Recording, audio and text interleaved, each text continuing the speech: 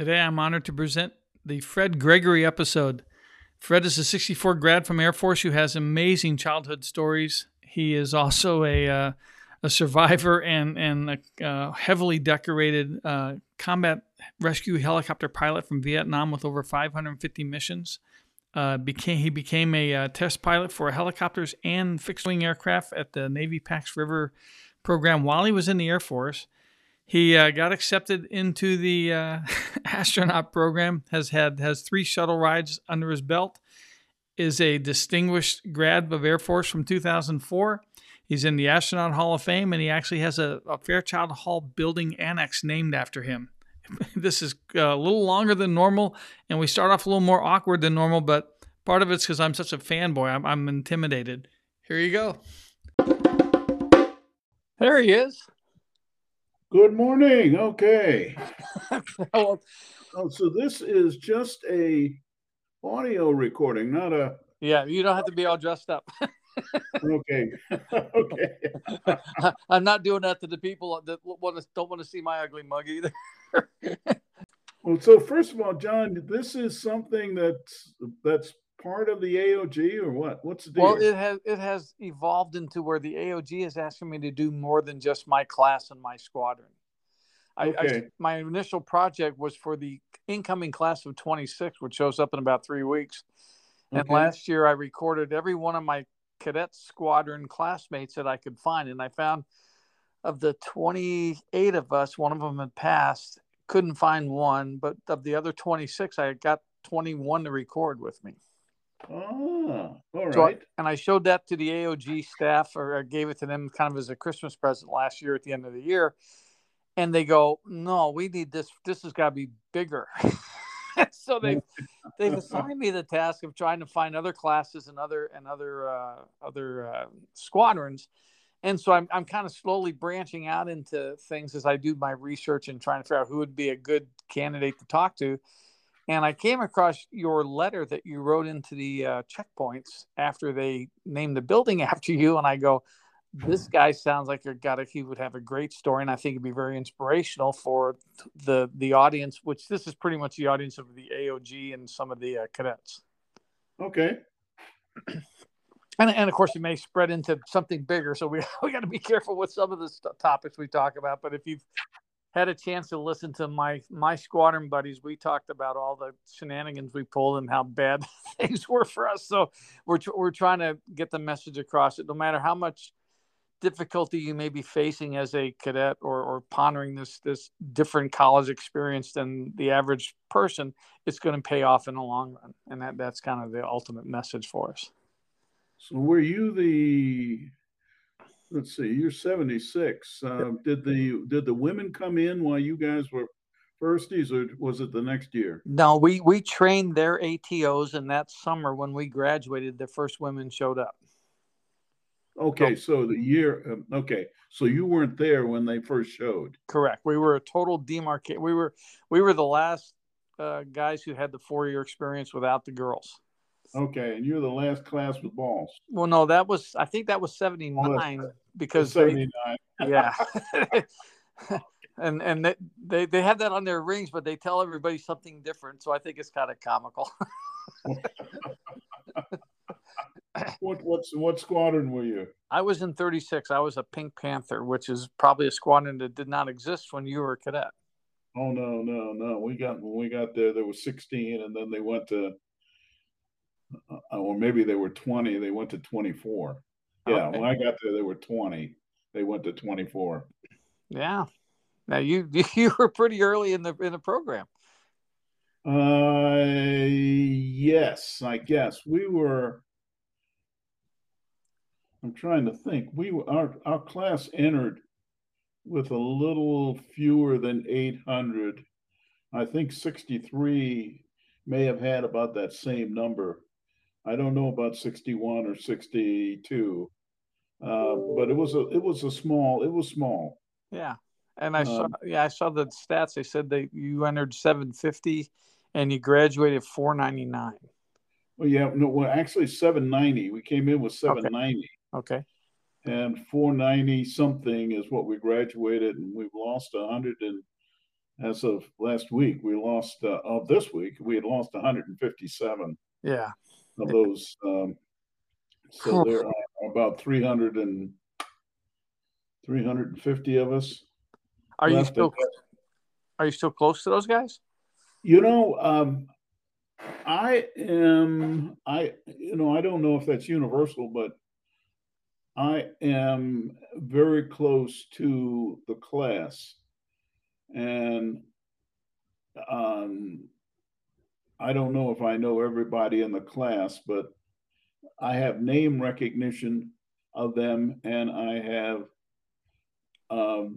image recognition. However, the image is based on what was in the yearbook. So, Okay. Yeah. I see people nowadays that I remember from being cadets, and I go, oh my gosh, what happened to this old guy? yeah, look at that old guy. I think that we have a contingent in the DC area. We meet about once a month Oh, cool. for lunch, and that's probably 10 or 12 of us. And then I see a group out in Colorado Springs. That's I don't know how large it is. It may be 15 or 20 guys out there. And then I see random guys around the country. And so I'd say in a typical year, I will maybe see 30 classmates, 25 to 30 classmates, and they're not always the same. No, that's great. That's great interaction. We have, and when they dedicated the building, there were 64 of them there. Okay, 64 from 64. Yeah, I didn't create that number. The class, our Senate representative came up with that. I wrote a short article and mentioned that there were 64. That's people. Great. And so I got to see all of those guys. So yeah, I think it was a pretty close class, as I am certain yours is too. Well, I think the crucible or the experience of 4 years under that duress kind of makes you a close class. Yeah, it could be. Yeah, it could be. I mean, it's really a brotherhood. It really is. And it doesn't matter when you meet somebody again, as you know, you just pick up a conversation that you may have started 40 years before. Yeah. And it's like there's been no time between the initiation and the continuation of the conversation. Yeah, the only negative for me is if I get around enough of them, I start to think back to how bad it was for me. I'd rather think of the fun stuff than not the bad stuff. Yeah, I think that's all we remember was the fun stuff. So this series of episodes I'm doing, we're starting off kind of bouncing around, but I usually ask the guests what is their overall message to the incoming class, the current cadets, the recent grads, and then the old folks like us. Like, do you have a message of what the Air Force Academy is about? I think that you will get a different answer from everybody. Yep. I can tell you that I just had my third grandchild graduate from the academy. Wow. Last Wednesday. And I have a great grandchild who came into the family, who is 10 years younger, who announced last Wednesday that he was going to go to the academy. Okay. And so I don't know what it is that attracts people to the Air Force Academy. I can tell you that my family and my extended family consider it part of the maturation process. And none of them who have graduated have come back and said it was the wrong decision to make. They say it was tough. It was fun. It was intense. And my closest friends are my classmates. Yeah. And so I don't know how you summarize that as a way of encouraging kids to go to the academy. But I think those who have graduated and have experienced the agony of, of defeat and the thrill of victory, Yeah. um, it, in some way, it's not something that can be expressed in words. It's a kind of a spirit. It's a gathering. It's a bundle, Yeah. and all of it in some way creates a person who is, I think, I won't say superior, but has the has the ability to understand what's going on, can make very decisive comments about it, fact based, and I think is a much um, a person who has the ability to make things better. It's a place that when you leave, you feel as though you want to contribute, you want to make things better, Yeah. and so I'm not certain if that's what the motivation is, but I watch my grandkids and I see what they do. I know what they were like before they went there. I know what they are like now. And they're much stronger. They're much stronger and they always have smiles on their faces. So I, it's kind of That's great. Oh, that's it's great. it's kind of difficult to put all of that in like a sentence, but all I can say is that if you go there, it will be one of the best decisions that you have ever made in your life. Even if you think it was terrible decision at times.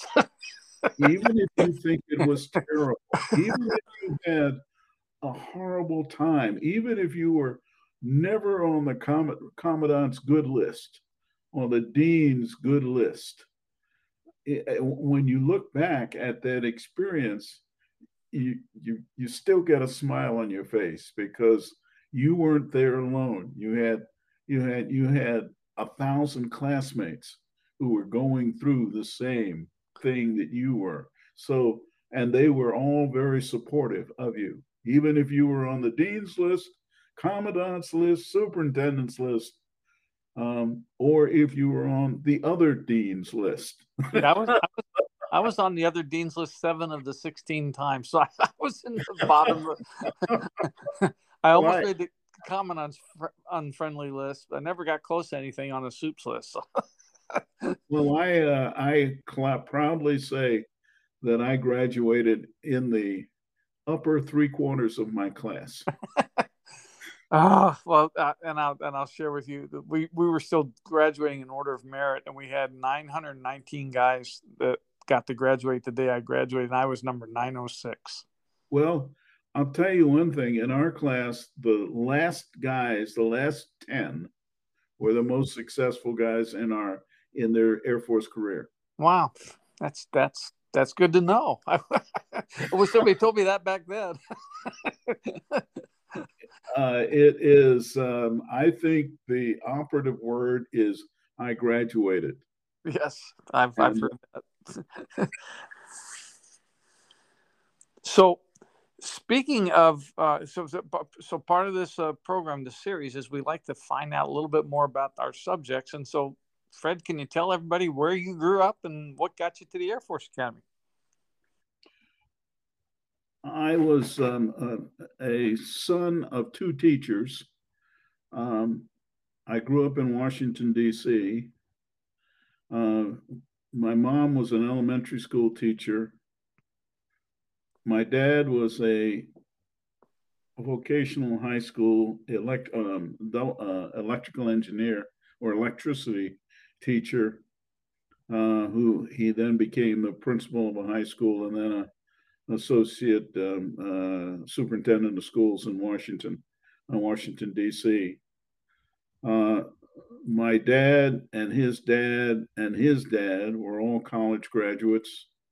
My dad graduated from Case Institute, which is now part of Case Western Reserve. Oh yeah. And he got his master's at MIT in electrical engineering, and then cross-trained into education and got advanced degrees, I think a PhD from Western Reserve in Cleveland. And I think he got a degree from Case Western when the two combined. My mom went to Teachers College. She was the one who would tell me no. My dad would never say no to me if I asked a question. Okay. And he would wait until I realized that he should have said no. It was a family, a very close family, small family, that gave all of us, myself and my cousins, the room and the ability to wander and meander. And they would establish, a fence line within which we could wander. But if we stayed in there, you could do anything that you wanted. Now, if you touched the fence or tried to cross over it, you would get a stern warning, not only from your parent, but in the world that I grew up in, the school, you'd get a warning from them, the community, and the church. And so we grew up with this value system that was common and shared between the school, the community, the home, and the church. And as a result, if you begin to look at this community I grew up in, which was a segregated community, by the way, it was extremely successful. Our sixth grade teacher, she was Miss Smith, always told us that you are at least equal and you will contribute. And that wasn't a request. That was a statement of fact. That was a demand. That was, it was an expectation. Yeah. Yep. And I've been told later in life, you should never have expectations, or no one should impose an expectation on you. But here's truly a case where this was an expectation of this world that I lived in at that time. In my sixth grade class, not a school, not over a bunch of years, but in my sixth grade class of 25 kids, you had the first Black 4-star admiral in the Navy. Cool. You had the president of Disney Television. You had the senior member of the DC City Council. Wow. And then me. So out of one class, that's what you got. And so, many schools would say, in our history, we had this. Yeah. But this would be fairly typical of the school system that I grew up in. The teachers, though we did not know and understand them at the time, were students who, because of racial barriers in those days, were unable to get jobs in the government or industry.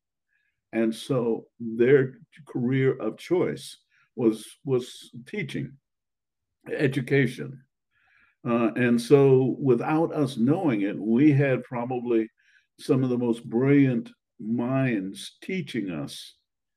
And they were there, obviously, because they couldn't get other jobs, but because they acknowledged and recognized how important what they were able to teach the kids would make them contributors and at least equal. So it was a kind of a different world that I grew up in. You don't see that at all anymore. That's great. I had a similar experience, but not kind of on the opposite side of the fence. And my sixth and seventh grade classes turned out to pump out a whole bunch of doctors and lawyers and a couple of academy guys, and it was a weird little group outside of a rural part of Alabama when my dad was stationed down there. Yep. Yeah. That is all. Like, I agree with you. The expectations of parents and teachers are where a lot of kids get their start, and that's an important factor. In fact, I believe, if I've read this right, there's a library named after your father. Is that correct? There is one. Yeah, the Francis A. Gregory Library. It's perhaps a mile from where I grew up in D.C. I'm not sure when it was named, maybe in the 80s or so. But my dad was also the president of the D.C. Library Board in Washington. And that's probably the reason why they named the library after him. And then you had an uncle that was very prominent as well, right? My mother's brother, Charles Drew, who was an Amherst grad, then McGill, and then Presbyterian Hospital, I think is where he was doing his work. Though, don't quote me on that. He developed a method of storing blood, and he did that, I suspect, in the late 30s.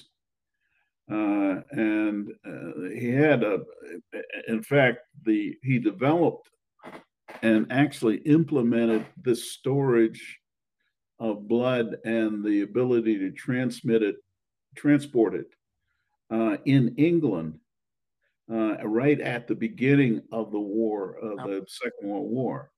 America wasn't in the war at that time, but that's where he perfected the method of storing and blood for wartime injuries.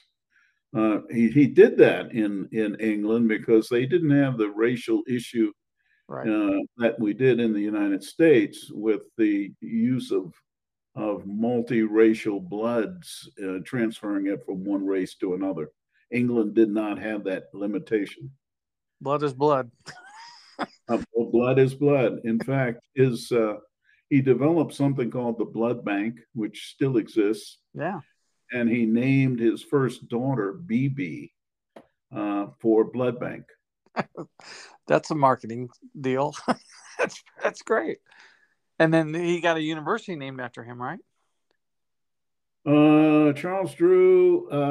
Yeah, I think in Compton, California, there are a lot of schools named after him. Okay.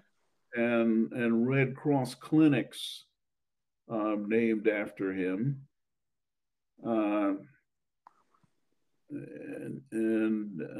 You know, his image, his portrait is I see it quite often. And he died in 1950. Okay. So, and I think it was the first part of April. It was right at Easter. I think it was the 3rd of April or something like that. I had scalded myself. I was 9. I had scalded myself with hot water one evening, which I think it was the day before Easter.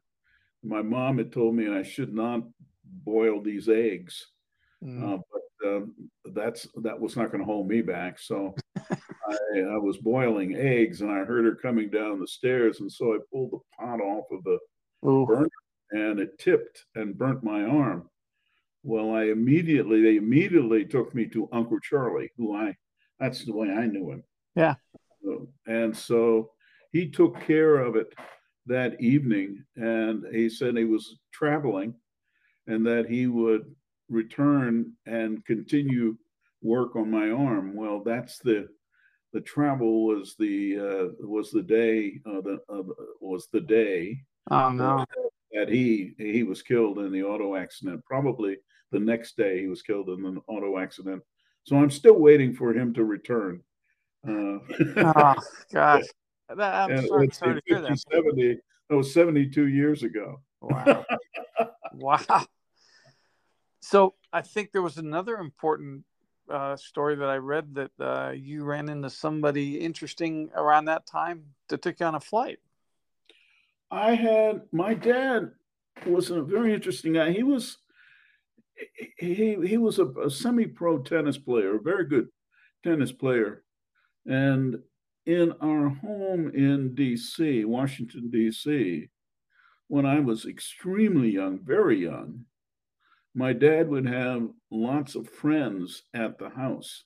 And I recall crawling on the floor, sitting on the floor, listening to these friends of his. And one bunch were tennis players.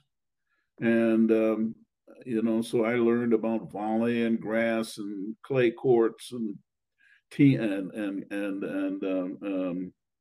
doubles and serves and things like that. And I think my dad had hoped that I would become a tennis player, which I never did. But he had another group of men there, and I learned from them about the excitement of flying. And I learned that you couldn't talk about flying unless you used your hands. Okay. And so one of those pilots, which I realized that that's what they were, and not only pilots but fighter pilots, offered to take me for a ride in an airplane. Yeah. And I was told that it was a Luscombe. And my dad said yes, because my dad never said no. Your mom's freaking out.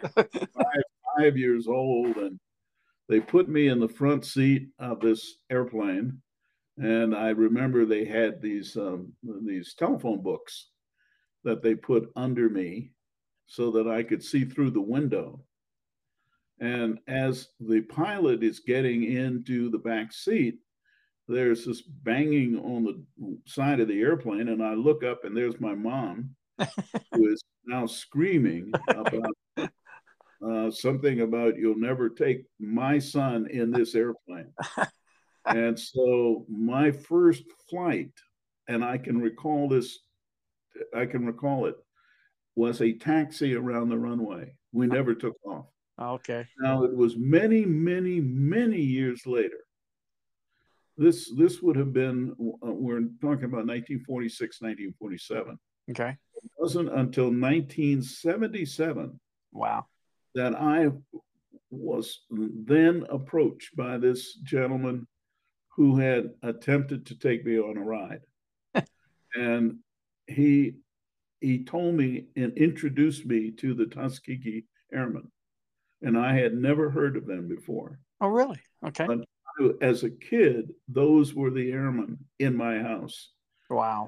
And the person who attempted to take me was Ben Davis, General Ben Davis, who was a first graduate of the program at Newton Field in Tuskegee, and was the first commander of the 99th Pursuit Squadron, and then the 332nd Pursuit Group, Fighter Group, and then a composite group that included both fighters and bombers, light bombers, I think B-24s, and let's see, Mustangs and Thunderbolts, P-47s, B-51s. But he is the person who attempted to take me for my ride. I did not know who he was. When I was growing up, all men, I knew men by first name, last name. Yep. So I knew him as Ben Davis. His wife, all the women were known as Aunt. So his wife was Aunt Agatha. So that's how I knew, and which caused a lot of confusion because I didn't know who was in my family. I didn't know who my godparents were.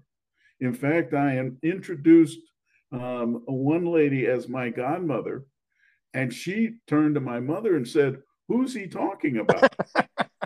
So I was, as an only child, I had very few cousins, but lots of extended family, and I honestly had no idea who they were.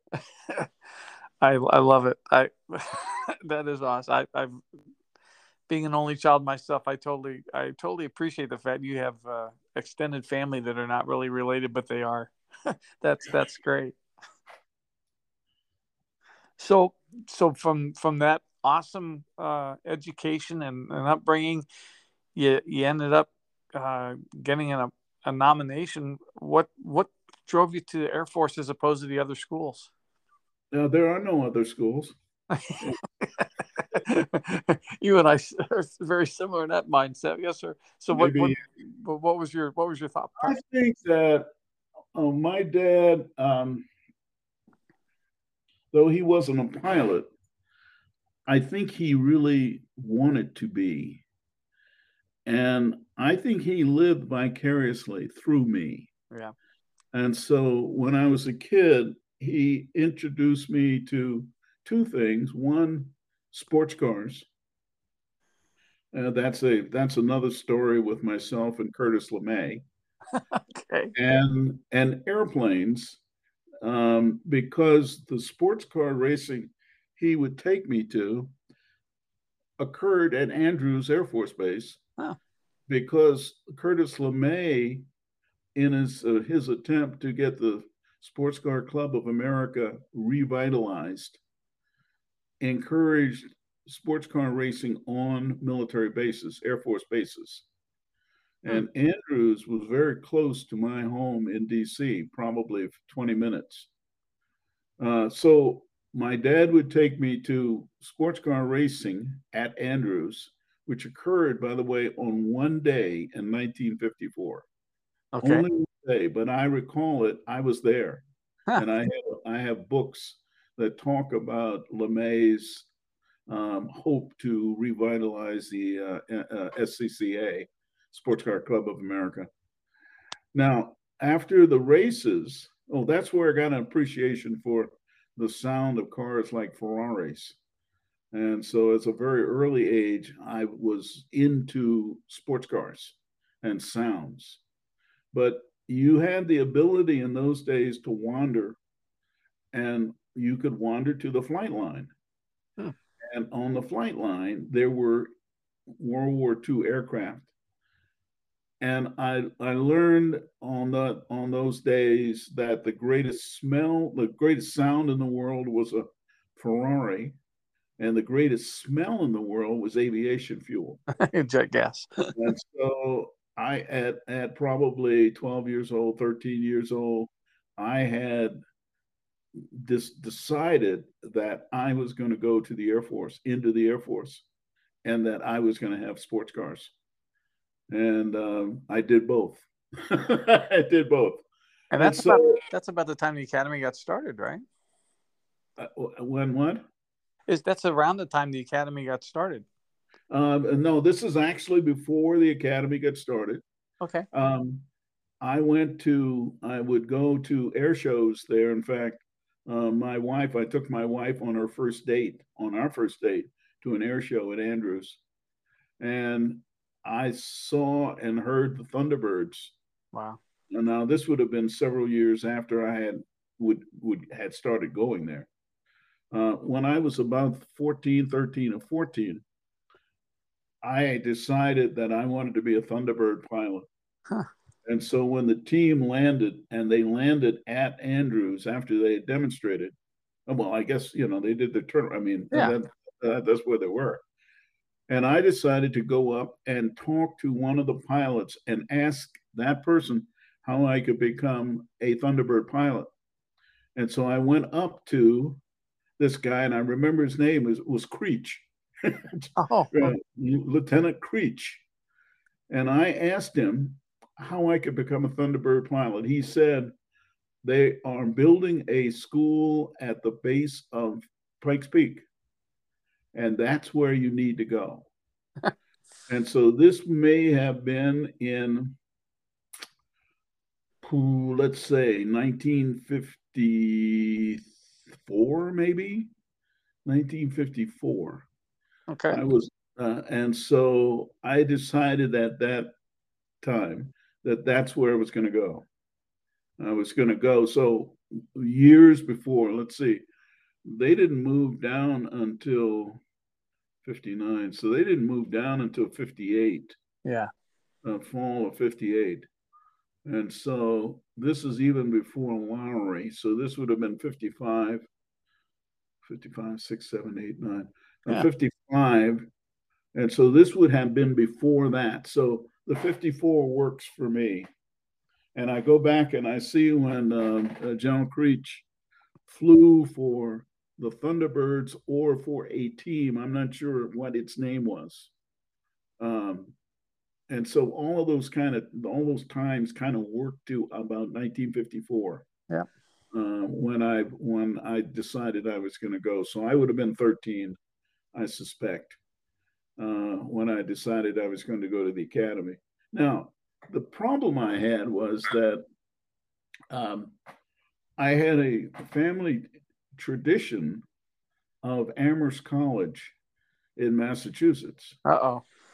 And my grandfather had graduated in 1898 from Amherst and was captain of the baseball team, was the class orator. What else did he do? He was an excellent athlete. So that's 1898. My uncle, Charlie Drew, graduated in 1926 from Amherst. And so by tradition, Amherst was, one of the places to be considered, since at that time it was a men's college only, and all of my cousins were female, and so I was the appointed one to go there. Oh no! And in fact, I'm actually going to Amherst tomorrow morning. Oh, wow. To give a talk to my classmates at their 60th reunion. So I applied and was accepted at Amherst and attended Amherst for 1 year and realized that was not the place for me. So you did what the family wanted, but you said, okay, now it's time for Fred to do it. It's time for me. And my dad understood completely. Yeah. And so when I told him that I did not want to stay there, he had already begun searching for someone in Congress who could nominate me to the academy. Okay.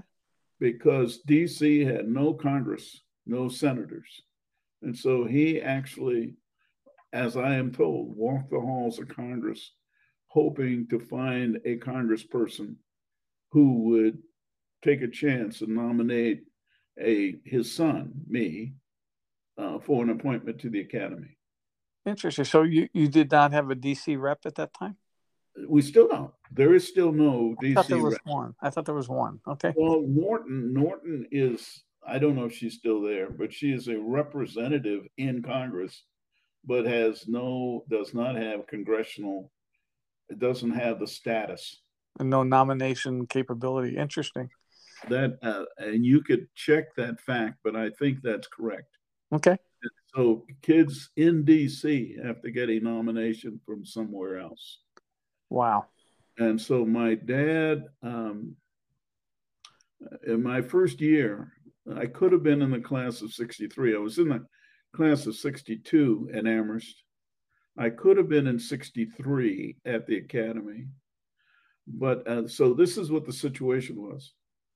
When my dad realized that I did not want to stay at Amherst, he looked for a congressman who would nominate me. And he found one, and I believe the guy's name was Dawson, and he was from Illinois. I'm not sure about that. Okay, so I'm so late in the process. This person had already nominated, and we had principals and alternates. Yeah. Is that familiar to you? It's familiar. Okay. I ended up going, my dad, I couldn't get a congressman or senator either. My dad was a career Air Force, so they let me get a president. Ah, yeah.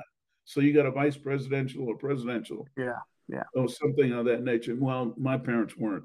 Yeah. And so they found this guy, Congressman Dawson from Illinois, who had already had a principal nominee. That's a guy named Chuck Bush. Huh. And then he had 9 alternates, and he had 1 slot. And so I was added as the 10th alternate. So you had a principal and either 9 or 10 alternates. I can't remember. But I Wow. was the last one. Well, Chuck Bush was selected, and he was in the class of 63. And of the alternatives, of the alternates, I was the only alternate who passed. And so at that time, they didn't have this pool of people who they, would just fill in, Yeah. or they have Falcon Foundations or things like that. And so I was now a qualified alternate. And I got, and next year, I was offered principal nomination from Adam Clayton Powell, Reverend Adam Clayton Powell, Congressman Yep. Adam Clayton Powell from Harlem. From New York. Okay. And so since I was now the principal, all I needed to do was to pass the physical again, which I did. Yeah. And so he was my congressional nominee, a nominator from New York. And he had a church, the Abyssinian Baptist Church. And so my official home address while I was at the academy was his church in New York. And the honor code was good with that, right? And they were good. And in fact, I have that nomination sheet. I'll bet. And on it, it has the principal, and then it has I don't know how they classify my home in DC, but my home in DC is noted on there too. So I don't think this was an issue of honor or anything like that, since No. all of us from the DC area had to have a nomination from someplace. And my question, I guess my question is, were you about the only guy from Anacostia to get into No, there was a guy, there was another guy who was a year or two behind me at Anacostia, who his name was Richie, I think. I'd have to look him up. He graduated, but he never finished Anacostia. He was an 11th grader and never completed his 12th. He came in as an 11th grader. Okay. A graduate of the 11th grade, but he didn't finish his. And so he was my classmate at the academy. And unfortunately, he was killed very early in Vietnam. Mm. So I think we are the only two. I was a class of 58. Richie would have been 60. Well, it would have been if he finished the 11th grade, and he, okay. I mean, Yeah. Yeah. So he would have probably been a class of 61. Okay. But he came at the end of the 11th grade. That just seems like a raw deal for the kids in DC not to be able to get an easy nomination, especially if they've got a great academic program and great expectations from family and leaders. I don't have any statistics on DC. In fact, I don't know. I mean, I know some guys who were on Naval Academy who were from DC. For example, this gent who I talked to you about, the 4-star admiral. Yep. Paul Reason, Joseph Paul Reason, got his nomination. And I don't know who he got his nomination from, but he and I were both classmates all through high school. I mean, no, we were infants together. We've been lifetime friends. Wow. So he was in the 60. He was in class of 62. He would have been in the class of 62, but he had actually 3 years of college and graduated from the Naval Academy in 65. Wow. And so I don't know. I'll have to check with Paul to see who he got his nomination from. So real curious, being an older guy showing up at the base of the ramp in the summer of 1960, how did that go? This is interesting.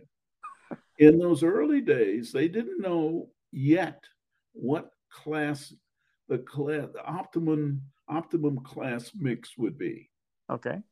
And so we learned later, one of my classmates, Joe Redden, who was a commandant at the academy, who became the commandant, I believe when we went out for our 20th reunion, he would have been our 25th reunion, 20th reunion. He was commandant. And he said that he was curious about the mix of the students in the classes. And he said they were experimenting initially. And that the class of 63 was a very young class, meaning right out of high school. Yeah. Generally with no prep school. And so they were averaging about 18, 17 and a half to 18 years old. Our class, they did exactly the opposite. And so my class primarily was an older class, meaning 1 year, 2 years of prep school. I mean, 1 year of prep school, but 1 or 2 years after graduation from high school, before they came to the academy. And so our class, when we entered, averaged about 19. And so there is a big difference between a 17 and a 19. Yes. So we actually bonded to more. We were closer to the class of 62 than 63. Now, obviously, the third class to the Dooley kind of thing kind of created antagonism. But 62 and us in 64, we were closer in age. In fact, we spent a lot of time. They were red tags. We were blue tags.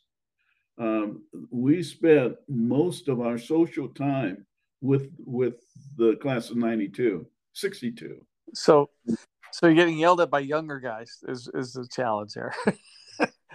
Well, it was, you wouldn't have, when Joe Redden said that, we all looked at each other and it was like, wow. We knew there was a difference between ourselves and the class ahead of us, 63. But we didn't realize that there was an age issue here. And so we had a lot of guys who went to Bainbridge, which was a prep school. There was no Falcon Foundation at that time. So there were no New Mexico Military, Northwestern, all of those. Those schools didn't exist. And so, in fact, when I became the first alternate, when I was the 10th alternate, but passed, I immediately was given an opportunity to go to Bainbridge for prep school to come in the next year. Okay. And so it still would have been in 64. And so I would have been there with many of my classmates who, in fact, did go to Bainbridge. But Bainbridge was, I think, the only prep school. I'm not sure if West Point had one or not, or whether everybody went to Bainbridge or not. That's history I don't know. And Bainbridge is now known as the Naval Academy Prep School. Is that right? Yeah, and it wasn't at the Naval Academy. It was right. So it was up in New England someplace. I don't know where it was. I got invited to that place when I was halfway through my Dooley year, and I go, "What a joke! I'm not going to go back and do this again." Yeah, dude. Oh, okay. So you know about Cambridge? Yeah, I know about the NAPS. Yes. Okay. Oh, okay. Naval Academy Prep School, NAPS. Oh, yes, sir. Okay.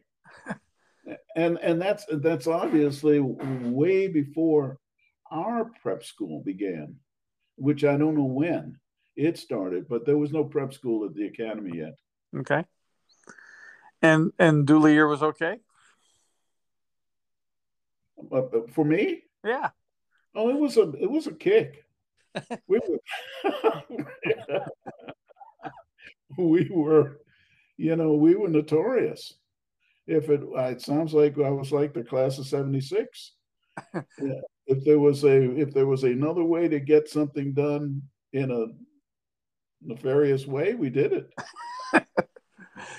So what I think the crowd wants to know what did you ever have any thoughts of quitting? Was it ever so difficult that you couldn't take it anymore, or did what? No, because you had this support system.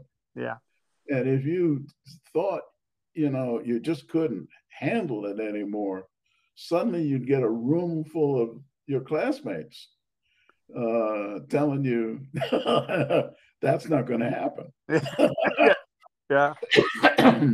The thing was, it was not. It was it was like we all made it because we'd had classmates who had been eliminated, many during basic summer. Yeah.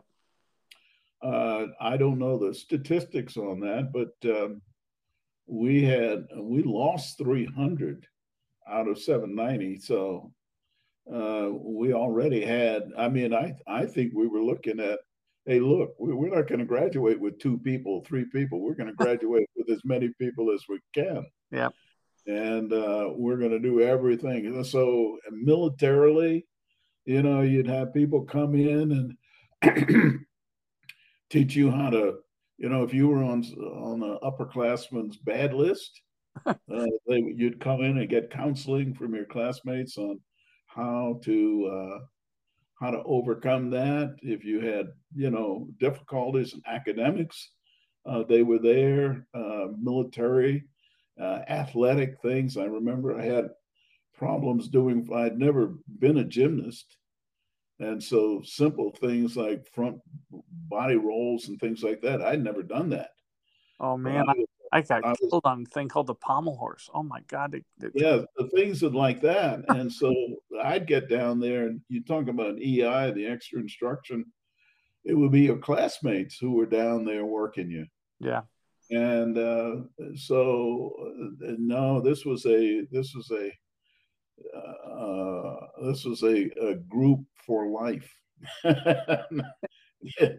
It has remained that way. It has remained that way. So now your 4 years were all in the same dorm, right? We were, well, there was only one dorm. Yeah, that's what I meant. Yeah. And then what squadron were you in? The same squadron? Initially, my first year, I was in 12th Squadron. And those actually are my closest friends. Okay. The next year, the wing expanded by 4 squadrons. And so they had to create 4 squadrons. Wow. And so I became a member of 18th Squadron. Okay. 12th Squadron became 17th. And so 17th and 18th were very close to each other.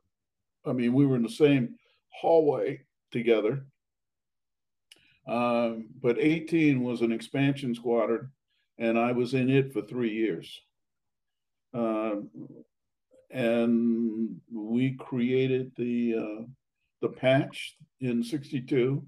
Okay. It still exists. It's the one with the unicorn on it. Okay. And we called us Horny 18. Well, they changed that name, I think. Horny 18. And in that time frame just after you graduated, we became the Night Riders. Okay. Yeah, that's what I remember. Yeah, Night Riders. So the Night Riders still exist.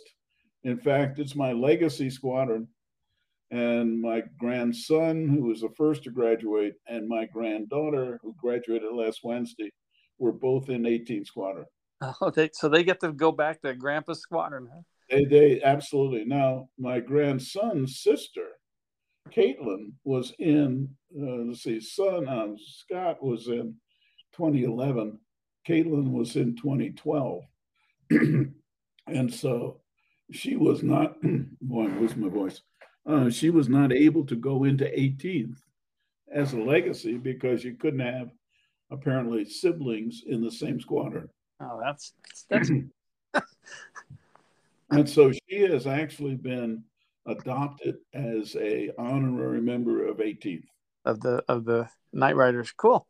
Of the Night Riders, yes. In fact, she has a certificate that says that she's an honorary 18th Squadron, though she graduated in Wolfpack, I think, which was the 3rd Squadron.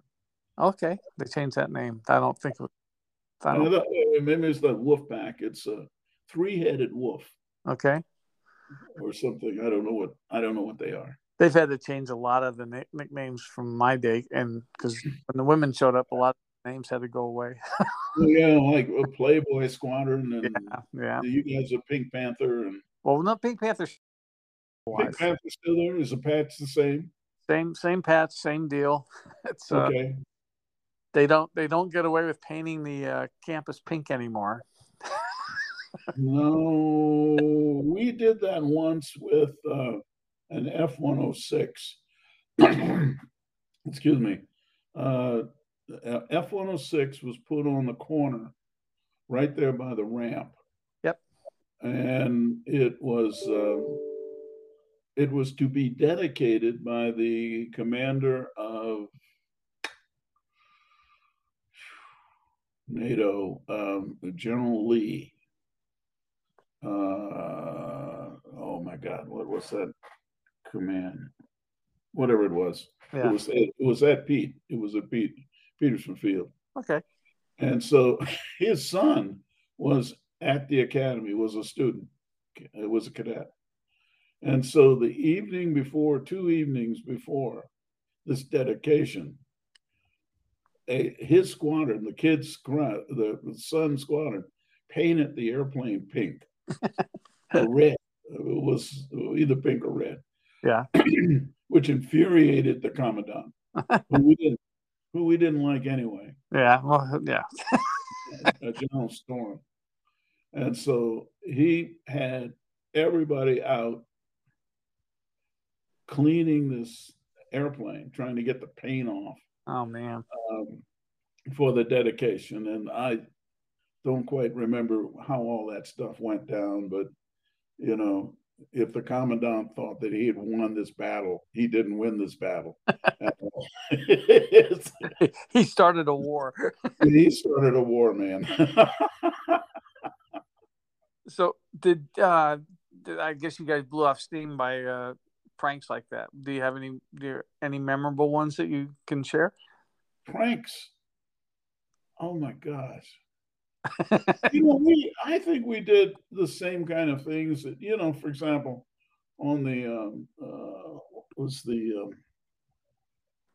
there was a cartoon at the time, and there was a guy in the cartoon who had this he was a money guy. He had banks and vaults and things like that. Uncle Scrooge? No, Scrooge, no, wasn't. Okay.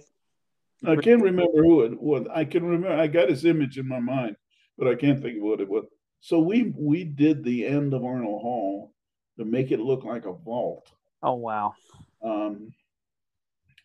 We did things off of the library where in those days, they had the fountains in the air garden. I don't know if those were still operating when you were there. Oh, we did what we thought was the last skinny dipping in the fountains before they filled them in. Well, yes, they filled them in, but we had fountains, and these fountains would shoot water, I'd say 75 feet in the air. Yeah. And when the winds came off of the mountains, it would soak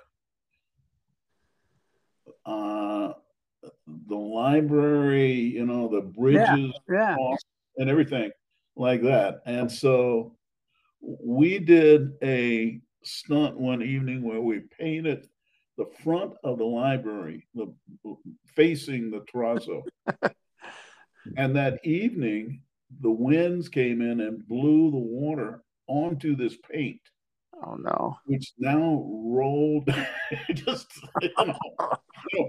I don't know if it was water soluble. It must have been water soluble, because it was the next day. It was streaked. Which and then there was a little 3-wheel car built by Mitsubishi, I believe, and it just fit in the elevator in Vandenberg Hall. Okay. And the door opened to the front. Yeah, I I remember. mean, the door was in the front of the car. And so if you pushed it into the elevator, there's no way to open the door because the back wall. Yeah, it's holding it in. So we did that, and then somehow we got the brakes on. And then there was the X1 Oh God, that or poor thing got X4, moved around so much. X4. The X4 would move from place to place. Yep. And then we used to have did you have security flight when you were there? Well, not cadets, but we had definitely on base APs, air police type guys. Yeah. We had cadets, and they were right there in that glass in AB complex, looking out over where you did tours. Okay, that was command post. So yeah, we had people doing that, but we didn't have a special name for them. Well, we call them security flight. So there would be one officer assigned, and he slept in that area. I don't know where he slept, but he slept in there. And so one night we went in and got his clothes and hung them on the flagpole. Great. So he got up the next day, he had nothing, skivvies, and it was very cold. And he looks out, and there are all his clothes at the top of the flagpole out there. So I mean, we did the typical stuff. Got to let the bureaucracy know that there's some spirited people here. We had, oh yeah, we'd get chastised. And I know that as soon as these guys who did the chastising went back to the office, they were in hysterics. Yeah, slap it. Well, man, what they did this time? Yeah. Yeah, you can't believe what these guys did. So yeah, I think we had those things, which I think were no real difference between when we were there and when you were there. There was no Jacks Valley at that time. No Jacks Valley. No Jacks Valley. Okay. We went on a survival hike. But I think in those days they were creating what would become in the future. Yeah. And so all of those things that appeared well organized and traditions when you got there did not exist. For example, well, so obviously there was no Jacks Valley. So Right. there was no 3 weeks or whatever you'd spent out there. We went out for a week, and it was basically navigation. I mean, I don't even really remember. Just getting dirty, going out and getting dirty, right? Yeah, I mean, that's about it. And you see some early pictures of some folks sitting in front of a tent smoking. And that was kind of it. But between our dually and our third class year, we went on a zone of the interior trip across the United States. And we went the whole class went on this trip. And we went and sailed with the Navy out of San Diego. There was an Air Defense Command base at Hamilton Air Force Base, which was north of San Francisco. Yep. We went to George for tactical air command. We went to Tinker for logistics. Wright Pat for what is Air Material Command, but it was Systems Command and Systems Command at that time. We went to Plattsburgh for SAC, B-52s, B-47s. We went to Fort Benning for jump school. And so that's what we did for 3 weeks. And then did you have a little vacation time in there too? Had vacation time in there and came back to the academy probably at the end of August or something. Startup classes. So third classmen had no responsibilities for training the new classes. That would have been second and first class. Right. And And then the next year, yep, we went to Europe. as a group. And well, there were 5 groups. Okay. They called it North Europe, Central Europe, South America, and Japan. Okay. And so you were on one of those 5. And we spent 3 weeks. I was on Central Europe, but Central Europe included Sweden. And so we spent 3 weeks just wandering around Europe, going to military facilities there, NATO countries. We also went to what they call pilot screening, where they took us down. All of us were pilot qualified, by the way, when we went in. Right. There were no waivers, and so everybody was a pilot. And so we went to pilot screening. I went to Laredo, and they gave us 15 hours in the T-37. They wouldn't allow us to solo, but we flew down there and just enjoyed life. You got to experience a little bit of Air Force life. We really did. And so that was not replicated. Those are the things I just talked about. I'm not certain how long they actually did that before they began coming up with these very organized activities during the summer. So the summers were pretty much our own. Now, as the second class, first class, you did have detail, but it was. I can remember I had firstie. I mean, as a second classman, I was welcoming group. There was no AOG per se. And when the cadets came, they just came immediately, and they were sworn in. And so on day 1, they were immersed in basic cadets training. Yeah, they gave us. They had us dropped off by our folks at the base of the ramp. We went right into a line to get shots and a haircut, and started handing us crap to take up to our rooms. Exactly. Well, see, did they give you shots down there at the bottom of the ramp? Yeah, in the little clinic they had, you walk in the room and boom, right there by the at the base of the library. Yeah. No. We started on the terrazzo level.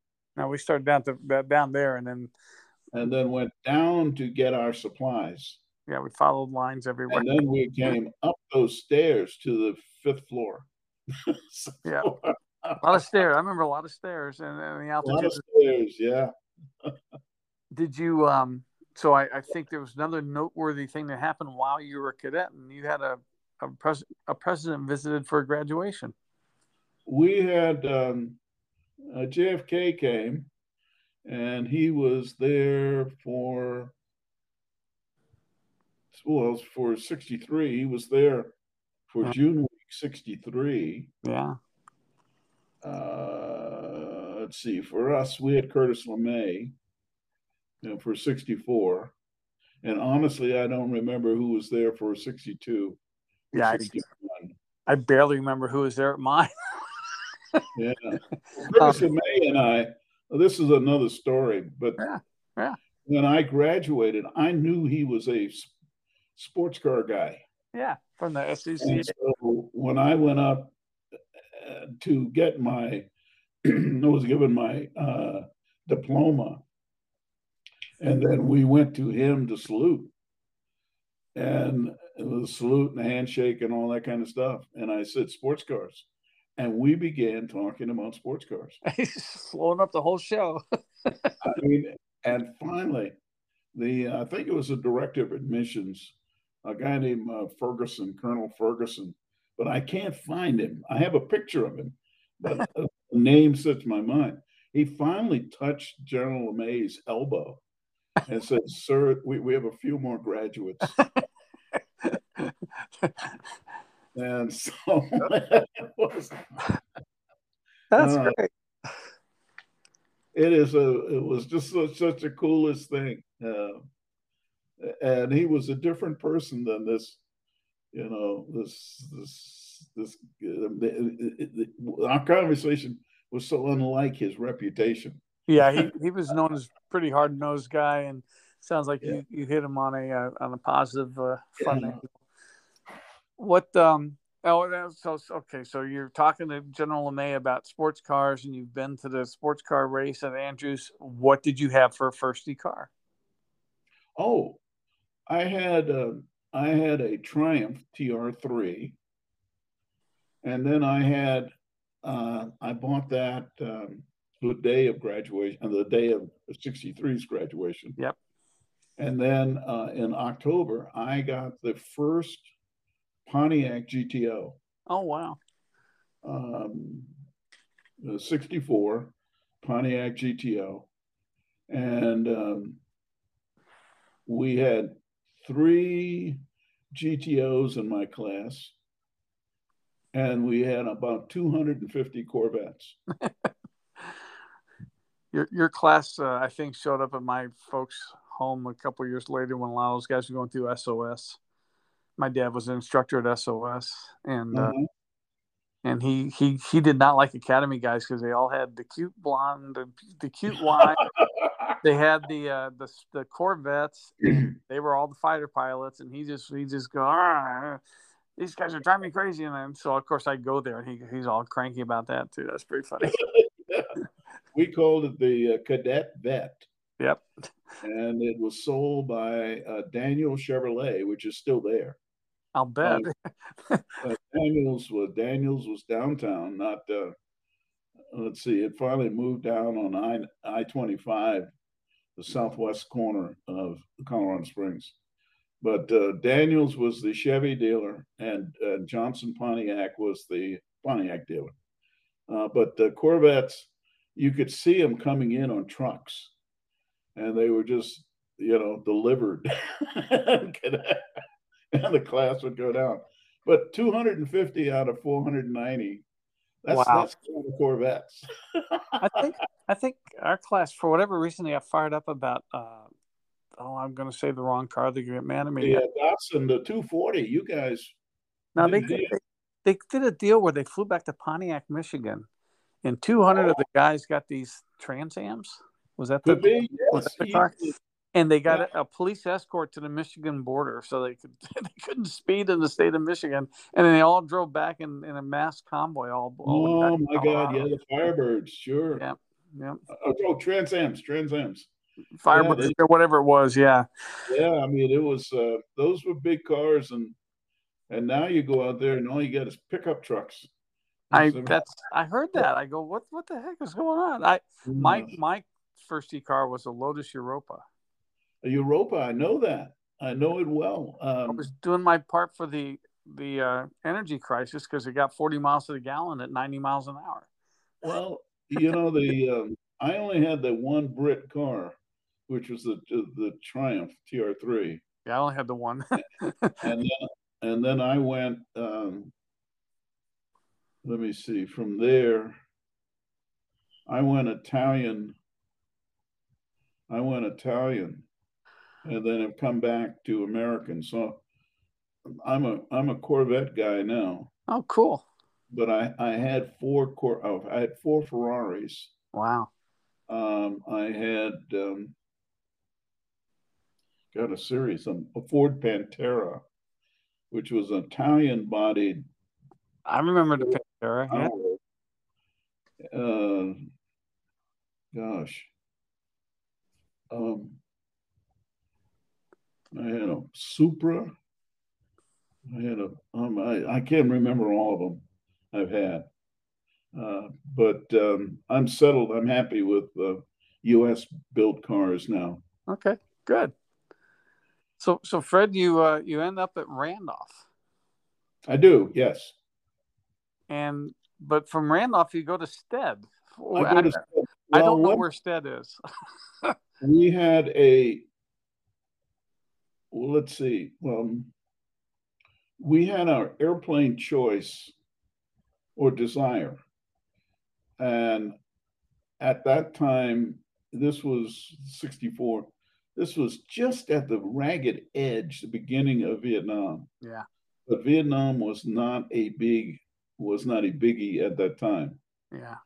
But the F-104, the F-105, the 104, and the F-4 were the choice airplanes. Right.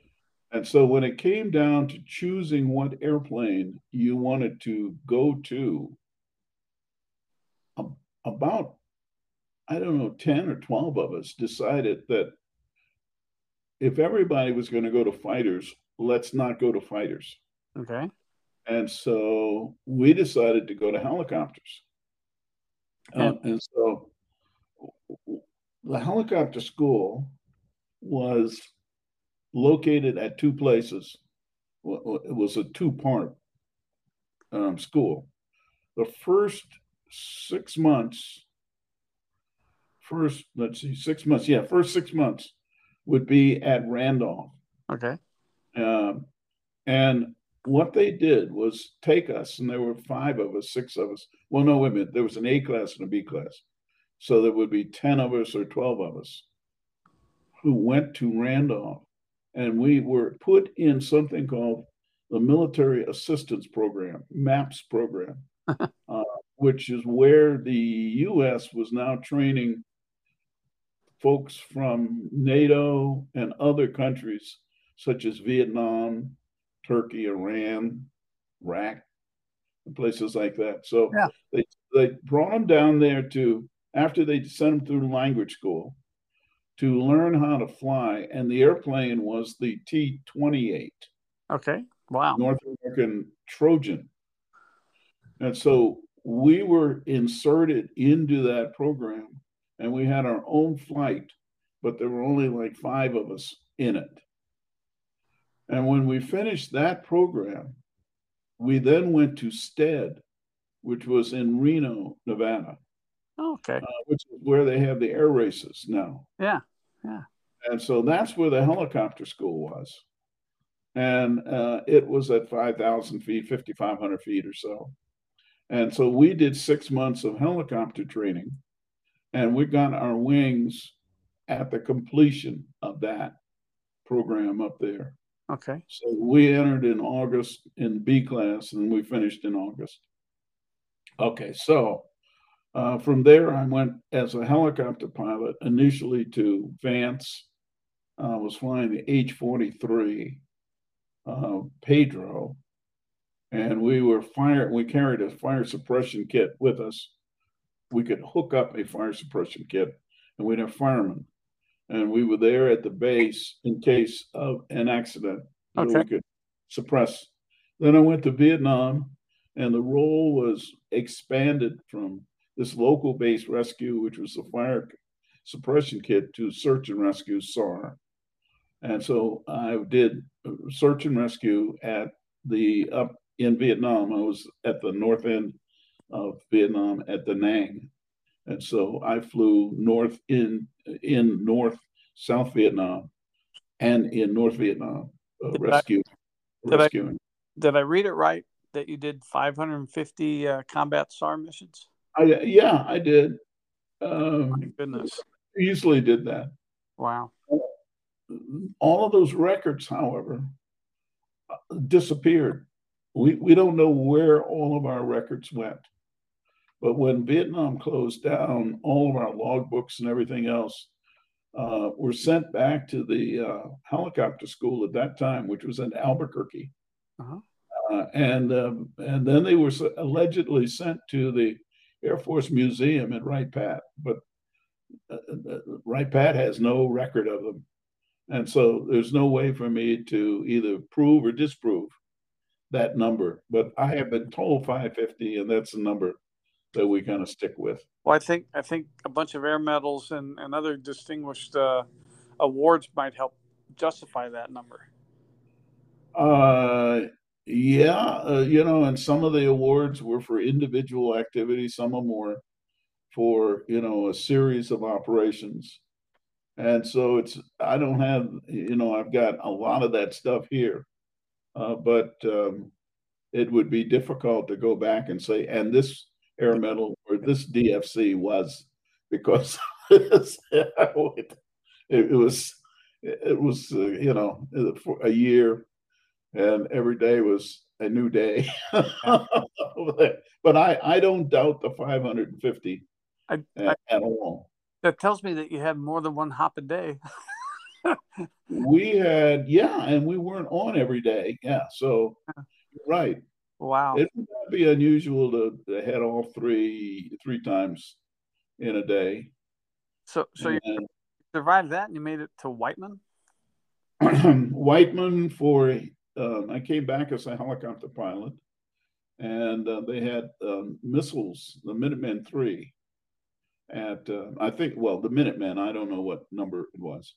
Yeah. And they had these remote sites. Now, launch control centers would be out around Whiteman, and they needed crews, security, cooks. And as a helicopter guy, that's what we did. We flew the crews to these sites and the security and cooks, and we did other flying as required. And I was averaging 75 hours a month. Oh my! Helicopters. But here's an interesting thing. Because I'd had this T-28 training early in my life at Randolph, they then considered me fixed wing qualified. Ah. And so there was a U-3 Cessna 310. They called the Blue Canoe. Okay. And so there were two guys, a guy in class of 65, John Bickham, and myself had gone through this helicopter training. We had both flown T-28. So the two of us were the only qualified pilots on Whiteman.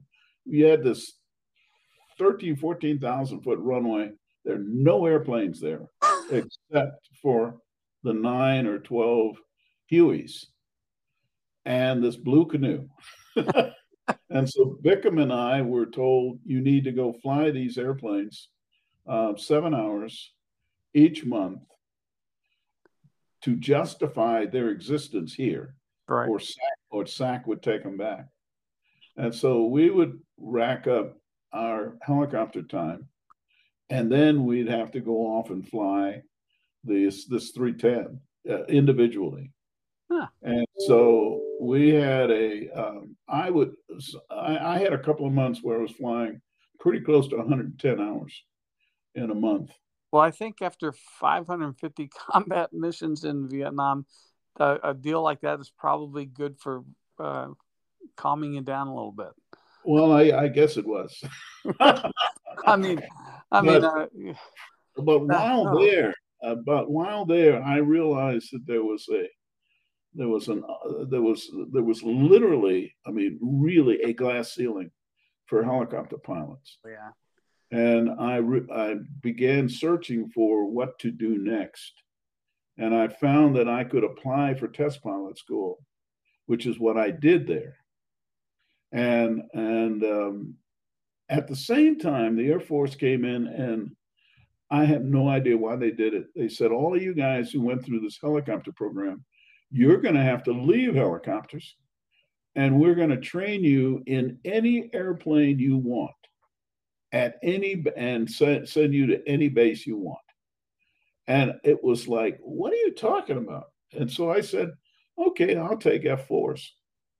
And they said, done. And I said, I want to go to Davis-Monthan. They said, done. And so I went from Whiteman back to Randolph to transition into T-38s, and then to DM as a F4 school, F4, front seat F4. All of my classmates had been backseaters. They're moving up the front seat. And so I'm there with all my classmates, and my experience is all helicopters, and theirs is backseat F4s. I'm go through the school. I'm doing well, and we're within a week of graduation. I have my port call. I'm on my way back to Vietnam, Southeast Asia, And they called me and said, "You've been selected to go to test pilot school." And I and they said, "Do you remember?" And I said, "Vaguely." And so they said, "Well, we're going to send you exchange to the Navy school, Navy test pilot school, as a helicopter pilot." And I said, "Stand by one." And so I went and talked to my DO, and he said, "Well, let's go down, let's fly down there." So we took off from DM and flew to Pax River because I hadn't graduated yet. You know, I'm still within a couple of days of graduation. Huh. And I go in and I negotiate with the skipper of the school, and he agreed that I could do both the rotary and the fixed wing course as much as I could. And so then I went back, called MPC, and said, "Okay, I'll take it." Now, the Air Force never knew about this agreement that I had with the school's skipper. Yeah. Well, when I went down there, I went through the helicopter rotary program, and I did as much of the fixed wing program as I could, which was probably 85% of it, 90% of it. And then I was assigned to Wright-Patterson as a helicopter test pilot. Okay, so I got up there and I realized that no, this is not where I'm going to go. So there was a fighter operations there also. And I negotiated with the fighter leader if I could get out of cargo, which is where the helicopters were. I could move into fighters and fly the F4s and the Huns and whatever else they had.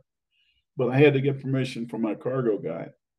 I went back to him and with a resignation form in my hand, wow, saying either you let me go to fighters or I'm quitting. He kicked me out of the office. About 11:30 that night, he called me back and said, "If you maintain your helicopter, your competency, you can go to fighters."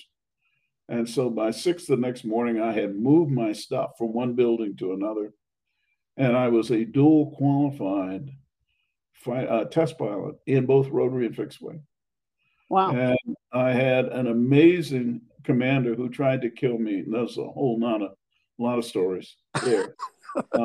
But then NASA needed a test pilot, current rotary and fixed wing. They didn't have any. And they came to the Air Force and asked. And apparently I was the only one on the list. Wow. So I was loaned to NASA for 2 years. Allegedly 2 years. 31 years later, I left NASA. So you were loaned to Langley as a test pilot initially. Yes, from 1974, it was supposed to be for 2 years. Yeah, 74 to 76, and it went to 4 years. I went to Armed Forces Staff College during that 4 years. And was that on a remote program, or was that at the? No, it was right there in Norfolk. Oh, Norfolk. So okay. it was right. I was in Hampton, and so the school was right across the James River. Yeah. But while I was a test pilot, I saw this advertisement. Yeah. It said, "Apply for the astronaut program," and I thought, why not? And so I applied and heard nothing. I applied 2 ways. One as a military guy, and all of those guys were out at Edwards. I'd never been Edwards. And so I figured there's no chance in hell these guys are going to even look at me. I'm a helicopter guy. I was at Wright-Pat. Now I'm with NASA. And you came through the Navy Channel. Oh, my goodness. I came through the Navy Channel. So I never had any contact at Edwards. So I also applied as a civilian. Okay. Asking in it and saying that I would resign from the Air Force if selected. So I am through Armed Forces Staff College. And again, about a week before graduation, I got this, they invited me down. I had that was an experience because, let's see, I got called by, I'm having a mental block right now, by the commander out there, 3-star, at Edwards, said, who the hell are you? And so Stafford, Tom Stafford, General Stafford, Tom calls and he says, "Who the hell are you?" He says, "John Young in the astronaut office who said, who is this Air Force guy applying as a civilian?" And so John called Tom Stafford and Stafford called me. And I told him who I was, and he says, "Oh, okay." And so that was in August of '77. In November, I got invited to go down for an interview. And I was in one of the last groups to interview down there. And I was totally out of the chain of command. I mean, I didn't know what was going on Sure. at all because I was at NASA. And so there were no rumors. I didn't realize that if you didn't hear anything, that was good. So I'm about a week from graduating from Armed Forces Staff College, which was in Norfolk. And I get a buck slip one morning. It says, "Call the astronaut office." I called. And George Abbey says, "You still interested in this job down here?" So that was his. And that's the way that's traditionally the way they tell a person that they've been selected, is to ask them if they're still interested in the job down there. So obviously I said yes. And so I finished test pilot school, staff college in January. We didn't report until June. Okay. And so I went back to NASA for another 3 or 4 months and did test piloting stuff for them. And then the rest is history. And then, well, speaking of history now, you were a Capcom for a pretty significant day in NASA history. Did you want to share any of that with the folks? I was, after I'd flown in '85, they put me in as a Capcom capsule communicator in mission control. And so we not only did the monitoring and communication with an actual mission, but also during a lot of their training, a lot of the integrated training that a crew had. And so I did the Capcoming over the summer of, summer of '85. And in September or ish, I became the lead ascent entry Capcom. Yeah. Let's see how all that worked.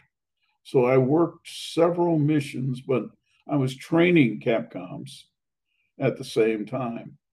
And so I don't know how many missions I did, but in late January, we had Scobie's mission, 51L on Challenger. And I was the lead Capcom, and Dick Covey, who was also a graduate, was the Capcom, actual ascent Capcom. And I'm sitting next to him doing other things, but basically monitoring his progress. And so he's staring at a screen in front of him that just had data on it. Yeah.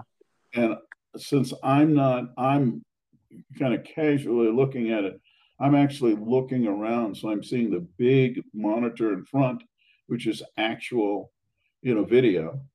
And then behind the flight director, there was a camera, there was a TV screen there.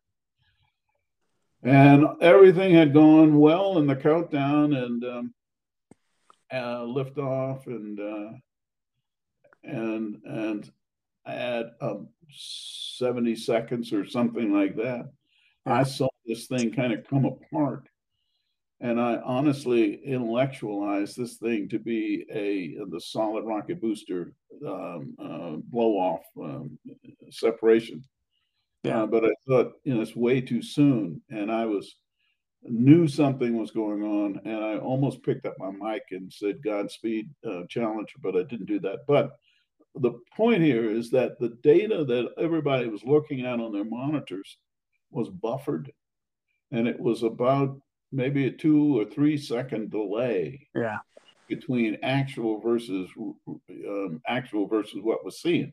Yeah. And so everybody's still staring at their monitors. I'm looking at actual. Oh, man.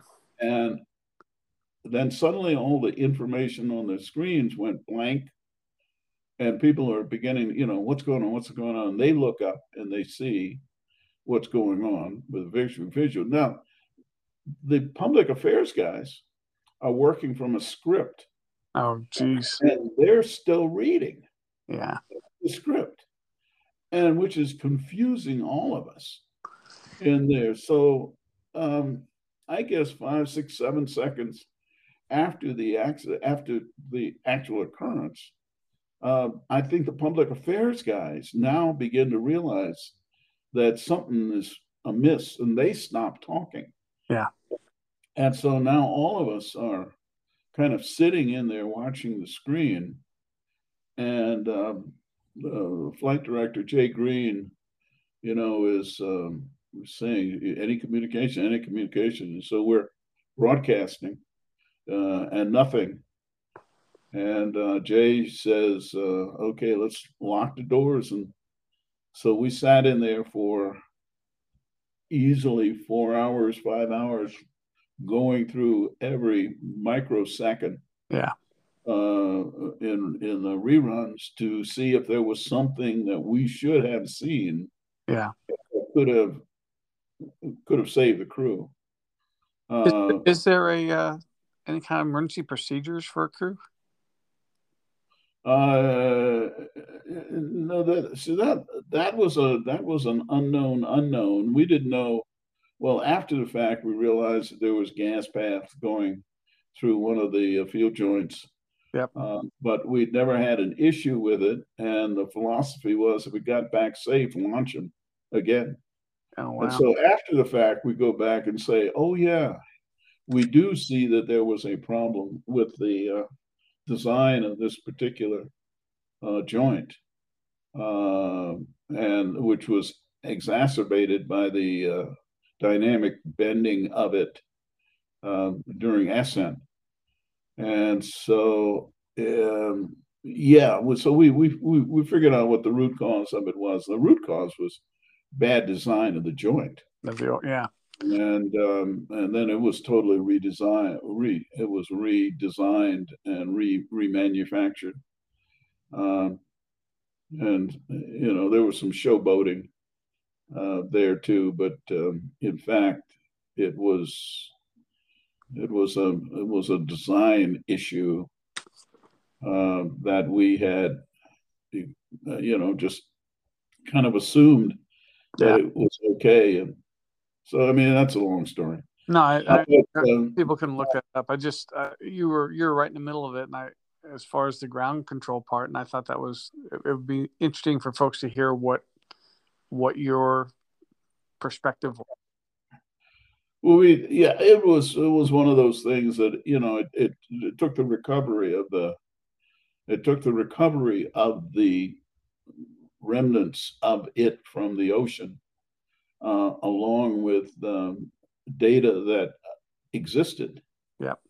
And then obviously you'll find a group of people who will come up and say, I've been telling you about this all for so long. So it's a mishmash of stuff that goes on, and a lot of finger pointing, and somebody's got to be blamed, and it's not me, it's them. Well, like you say, it's getting to the root cause and making sure it doesn't happen again. Yeah, well, I mean, our whole life has just been a set of we learn from failures. Yeah. And when you do risky and scary things, there's a chance that you can be injured or killed. But we just accept that fact. So that brings me to the question that I have, and I hope other folks have that. And then, what was it like on STS-51B when you went for the first time, had the candle lit, and rode the ride? What is that experience like? Because can you really for that? It is. They do the best they can training you training you and getting so that you have awareness of what is expected or what you will expect. Yeah. And I think we probably get, I don't know, something above 90% of the experience, but the experience that we get through training is principally how you safe the vehicle if there is a failure of some sort. Yeah. Now, they try to simulate G's, rotations, and things like that as best they can, but they're only so good at it. And so it's that 10%. That's what they leave out. That's what's missing in training. And one of the things that you find on an actual mission is that the vehicle was much more reliable than anticipated, because all you did was train for failures, and failures just did not exist. And so you're just hanging on for the ride. So it's the thrill of it. It's the thrill that's missing in training. Yeah. It's the G-force. It's the vibration. It's the visuals. It's the reaction of your crew to it. And then the sensation when you go from 3 Gs to 0 Gs, and you have the first awareness that you float and that you survive, and that the visuals now through the windows just blow your mind as you look down at the earth or look out into the heavens. So that's the thing that's missing in the training. And so that's why you probably never get anybody coming back and saying, oh, it was adequate or ordinary or something of that nature, because it's not. It's much, much more. It's more than that. It is an experience, it's part of this journey that you're on. Yeah. And you are overwhelmed by the things that you see on the journey. And that's the exciting part of spaceflight. When the rockets first fire, when you're on the pad, when do you start feeling the G's? How quick of a you have 5 rockets. There are 3 on the back of the orbiter. Those are liquid. They're oxygen, hydrogen initiate. The fuel is hydrogen. The oxidizer is oxygen. And when those start, it's only it's less than a million pounds of thrust, maybe 750,000 pounds of thrust. It's insignificant. The vehicle weighs maybe 6 million pounds or so. Those main engines start maybe 5 seconds, 6 seconds before ignition of the solid rockets. Right. The solid rockets ignite at what we call 0. So you're counting down 6, 5, main engine start, 4, 3, 2, 1, 0. Solids ignite. When the solids ignite, there is no doubt you are going someplace, because everything begins to shake, and you looking out the window and you see what you think is the earth being moved away from you as you accelerate straight up for 10 seconds. It's not high G. It may be a G and a half, maybe 2. You go straight up for 10 seconds, and then you roll literally on your back and then head out over the Atlantic Ocean.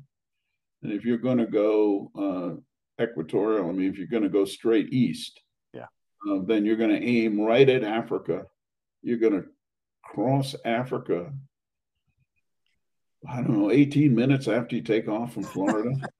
Yeah, it's pretty quick. But you don't have a sensation of speed, because you're outside the atmosphere. And the sensation of speed generally is because you hear the air outside on the vehicle, and you don't. All you hear is the main engines. 2 minutes after you take off, the solids have burnt all of their fuel, and they are blown away. Okay. And so now you just have these main engines, the 3 main engines, and they are the ones that actually take you up to 3 Gs, which doesn't sound like an awful lot, but we only know them as momentary. In this ascent, you have sustained 3 Gs, and the sustained 3 Gs, essentially, it makes you feel like all of the oxygen is being pulled out of your lungs. The people are going, yeah. Like, and there's probably a scientific reason for that, but I think at that point the brain is saying, "Wait a minute, what are we doing? Did I miss this email? Yeah, I mean, Mr. Marijuana. you accelerate up to the orbital velocity, 17,500 miles an hour, at which time the engines shut off and you go from 3 Gs to 0 Gs. And you stay that way for a couple of days, for a week? Huh? You stay 0 G for a week or so? Well, it depends on the mission length. Okay. The guys on the space station are there 6 months. Wow. We were only on orbit. I think my longest was 7 days, maybe 8 days up there. So I have about 21 days. And you had one night launch. Well, no, I had several night launches. And I had 2 Thanksgivings on orbit. Okay. Yeah. I guess that sucks. I don't know. Yeah, it was good. The food was good. But can we continue this at some other time, or? Well, I was just going to wrap it up real quick and say you were a NASA administrator and you got a building named after you. The building was a mistake, and they will soon realize that they meant Bill Gregory and not Fred Gregory. I don't think that's going to happen. Yeah. I just want to thank you for that. This has been fantastic.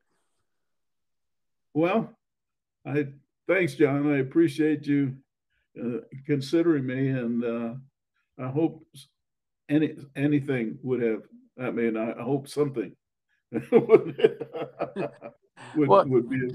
This will be great. What I'll do is I'll send this out to you in the finished format. It'll go to the world on Sunday, but I'll try and get it out to you tomorrow sometime, and you can share it amongst your friends.